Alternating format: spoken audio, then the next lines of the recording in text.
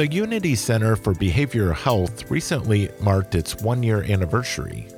Legacy Health, OHSU, Kaiser Permanente, and Adventist Health opened the 24-hour Behavioral and Mental Health Services Center on January 31st, 2017, to provide immediate psychiatric care and recovery services for adults and adolescents experiencing a mental health crisis.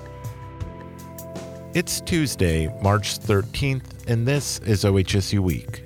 I'm Patrick Holmes. Jennifer Smith sat down with Chris Ferentinos to talk about the Unity Center. I'm here with Dr. Ferentinos. Thanks for taking time to chat today. I thought we'd start with having you talk about what makes Unity Center unique. And from what I understand, the care model really provides immediate psychiatric care and a path to recovery for people recovering from a mental health crisis. So how does this model differ from standard community traditional care? So, Jennifer, to start with, I will say you probably have been in an emergency room, and most of us have.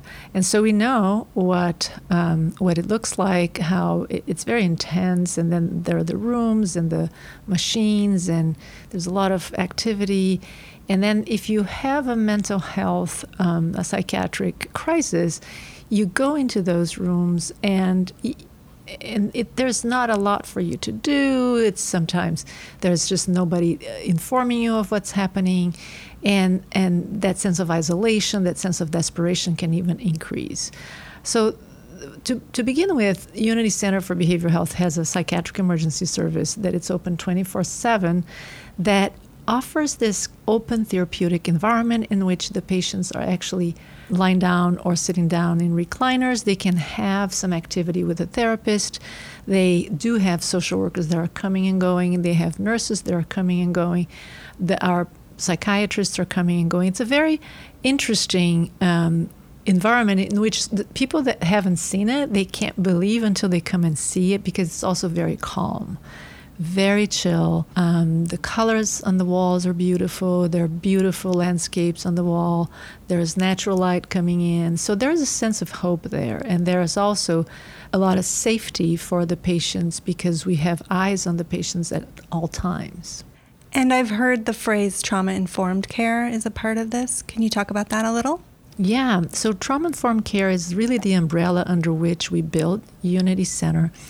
And trauma-informed is a way of looking at the patient through the lens of what happened to you as opposed to what's wrong with you. So it's really looking at the past and all the experiences that people have gone through and adverse childhood events or events that are going on in their lives. Think about somebody that it's probably like, say, homeless. How traumatizing that it's on a daily basis. And that is understanding that causes individuals to have hyper responsivity, they can be hyper vigilant. And in that regard, sometimes it's not what's wrong with you, you're acting wrong or strange or weird or crazy. It's much more like, what happened to you? And I get it, and now I try not to re-traumatize you, and I try to meet you where you are. So really be very patient-centered and less provider-centered, if you will. And Unity celebrated a one-year anniversary recently. Congratulations. Yes, thank you. And has served more than 7,000 patients, as I understand. So can you talk a little bit about what's happened in the past year and accomplishments? Yeah, I have to say the beginning was rocky because we were bringing together 4 different hospitals and cultures. Mm-hmm. And in that regard, we really had a lot of, but we do it this way at OHSU, but we do it this way at Legacy. No, but this way at Adventist. No, wait. At Emmanuel and Good Sam, it's different. And so we had a lot of that, and we had also just challenges in terms of staffing, such a big organization. We have 107 beds on top of the psychiatric emergency service. 22 of those beds are for children and adolescents. So it's a big operation. We basically cleaned up the Portland market for nurses and social workers, etc., because it was not just moving from the old units to Unity, was also building the psychiatric emergency service from scratch. But after a good 3-4 months of stabilizing, I think we have definitely accomplished some pretty incredible goals. I think the one that I want to mention that it's most important to me is the fact that we are providing a very different kind of care to the people that come here. And we are serving also the objective of avoiding unnecessary hospitalizations. For instance, of the individuals that show up every day at the psychiatric emergency service in crisis, this is meant for adults, by the way. It's not for children or adolescents. So we only serve here 18 and over. But individuals that show up, we are able, within a period of about 20 hours on average, to discharge about 80% of the people that show up here with a plan, a safety plan, a follow-up appointment, and just maybe some medication, etc. And about 20%, we deem that they are so severely affected by their disorder at that point that they need to go to inpatient, and then we admit them to our inpatient units. So that's a big accomplishment, because a lot of the people that in the past may have gone to a psychiatric bed, and we have very few psychiatric beds in the metro area, so we really need to use those beds for the people that really need it. And can you talk about what that transition from Unity back to the community is really typically like for a patient? I know no two patients are exactly alike, but kind of what's that process like as a patient? Yeah, so there are two buckets, if you will, of transitions of care. We put a lot of thought into transitions of care before opening Unity. We actually put 2 years invested in monthly meetings with all of the outpatient, residential, subacute, respite providers, crisis providers, police, ambulance, you name it. I mean, we had work groups working ahead of time on figuring out a model for this transition of care. And we came up with sort of like three types of model, a model with three ways of doing it. So one is co-location. So some of the providers actually have a navigator, a care coordinator that comes here. It sits and has an office here, basically. Some of the payers have care coordinators here, so some of the CCOs, Care Oregon and Kaiser. And then some outpatient organizations have co-locators. Western Psychological is one of them. LifeWorks Northwest is one that they have a rapid response team. So if somebody is a patient that already has a connection with LifeWorks Northwest and they show up here, they send a team, and that team creates that handoff. We also have this sort of in-reach. Several other organizations have people that they send in. So, for instance, I mentioned LifeWorks. DePaul Treatment Centers is a substance use disorder organization, sends a person here to help that transition. Hooper Detox is we have the same very seamless transition for someone who may need like a longer term detox, and it's all about substance use disorder and less about a psychiatric disorder.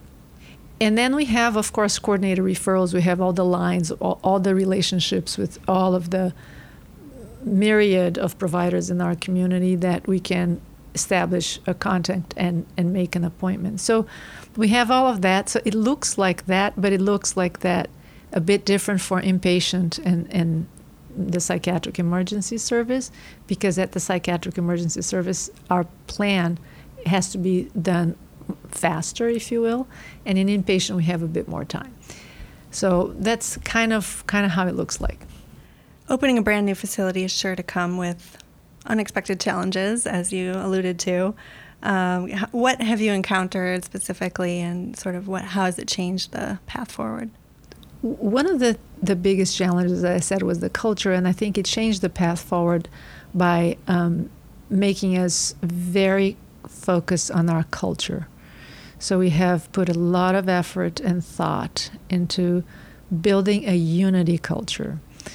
Secondly, the people that are coming to our care can be very challenging. And in fact, there's just a lot of people that are having such a hard time that can be present in sort of a violent, assaultive behaviors. So that is another area that we are putting a lot of effort and a lot of thought into creating safety. Safety for the patients, the visitors, the families, safety for our staff. It's almost bigger than what I imagined before, and I think it's because we have such a crisis of homelessness and just in general so many contributing factors, the housing crisis that we have, which puts a lot of people out of housing, and then there's so much desperation, and then whatever they have underlying can be really activated into a full-blown crisis. Methamphetamine is a huge in Portland, more than opiates. People talk about opiates a lot. Opiates, yes, it's a real concern, but methamphetamine is big too. So those things coming together created a level of acuity that I don't know if we were like, maybe we were thinking it was going to be an 8 and it became a 10. Wow. So those two things, creating the culture, creating the space that creates safety.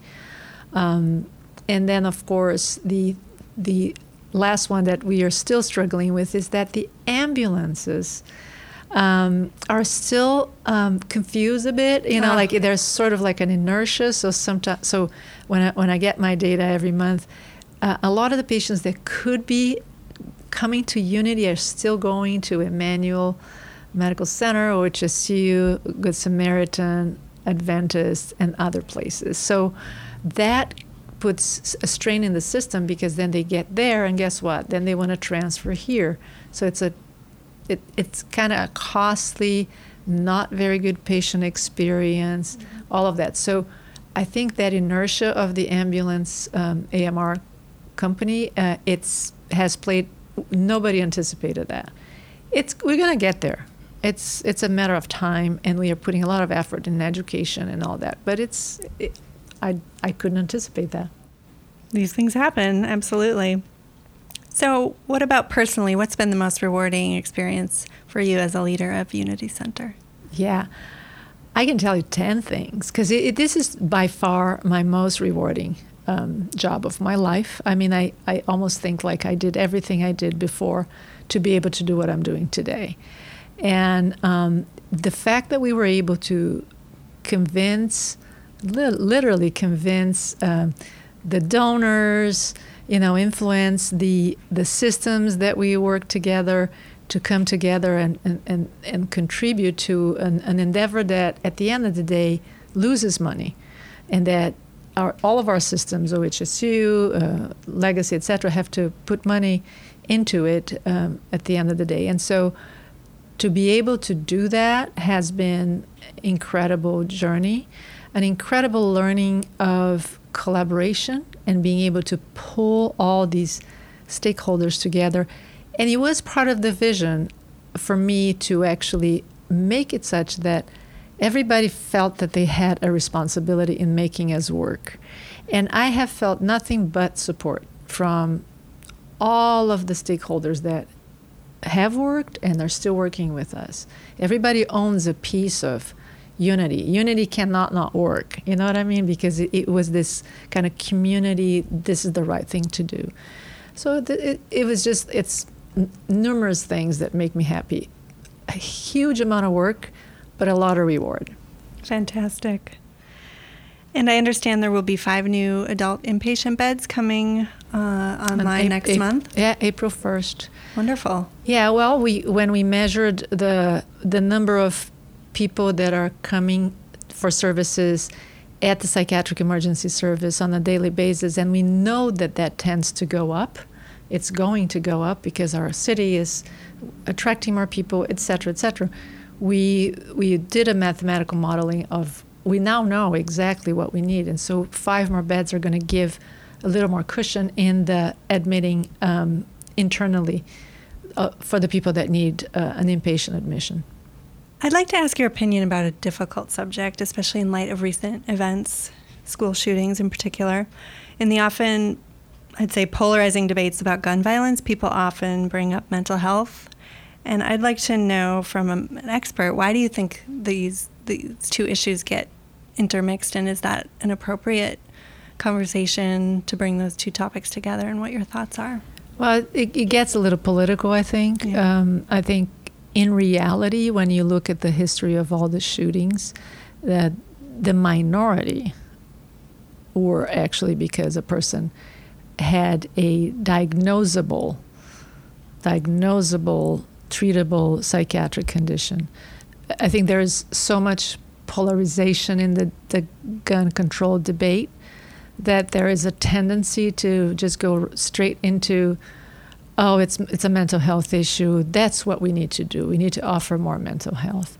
Of course we need to offer more mental health. We need to offer more mental health treatment because it is a very prevalent issue. I mean, 1 in every 5 people will have a psychiatric diagnosis within a 12-month period, ongoing. It's like 1 in 5.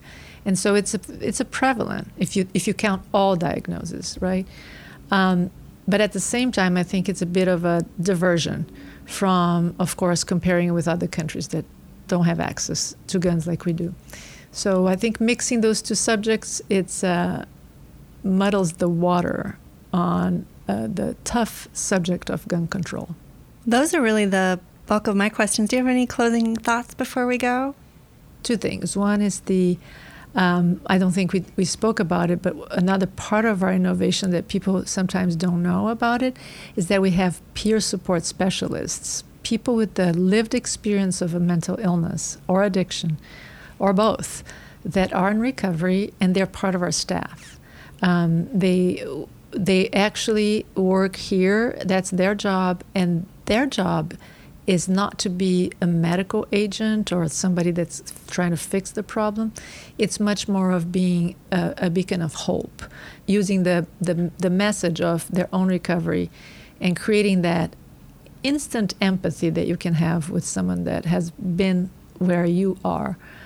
And the final thing is just a big, huge thank you that I have for OHSU, because OHSU gave so much support, not only with the financial support, but also we could not have done this without being affiliated to OHSU academic program. We could not have hired and retained the psychiatrists that we have here, the caliber of people that we have here, without being affiliated to the academic mission, that it's a huge part of what we are doing at Unity. So I'm very thankful for that. Thank you. And again, thanks for taking time today. You're very welcome. OHSU Week is a production of Strategic Communications. This episode was produced by Jennifer Smith and edited by Josh Anderson. I'm Patrick Holmes. See you next week.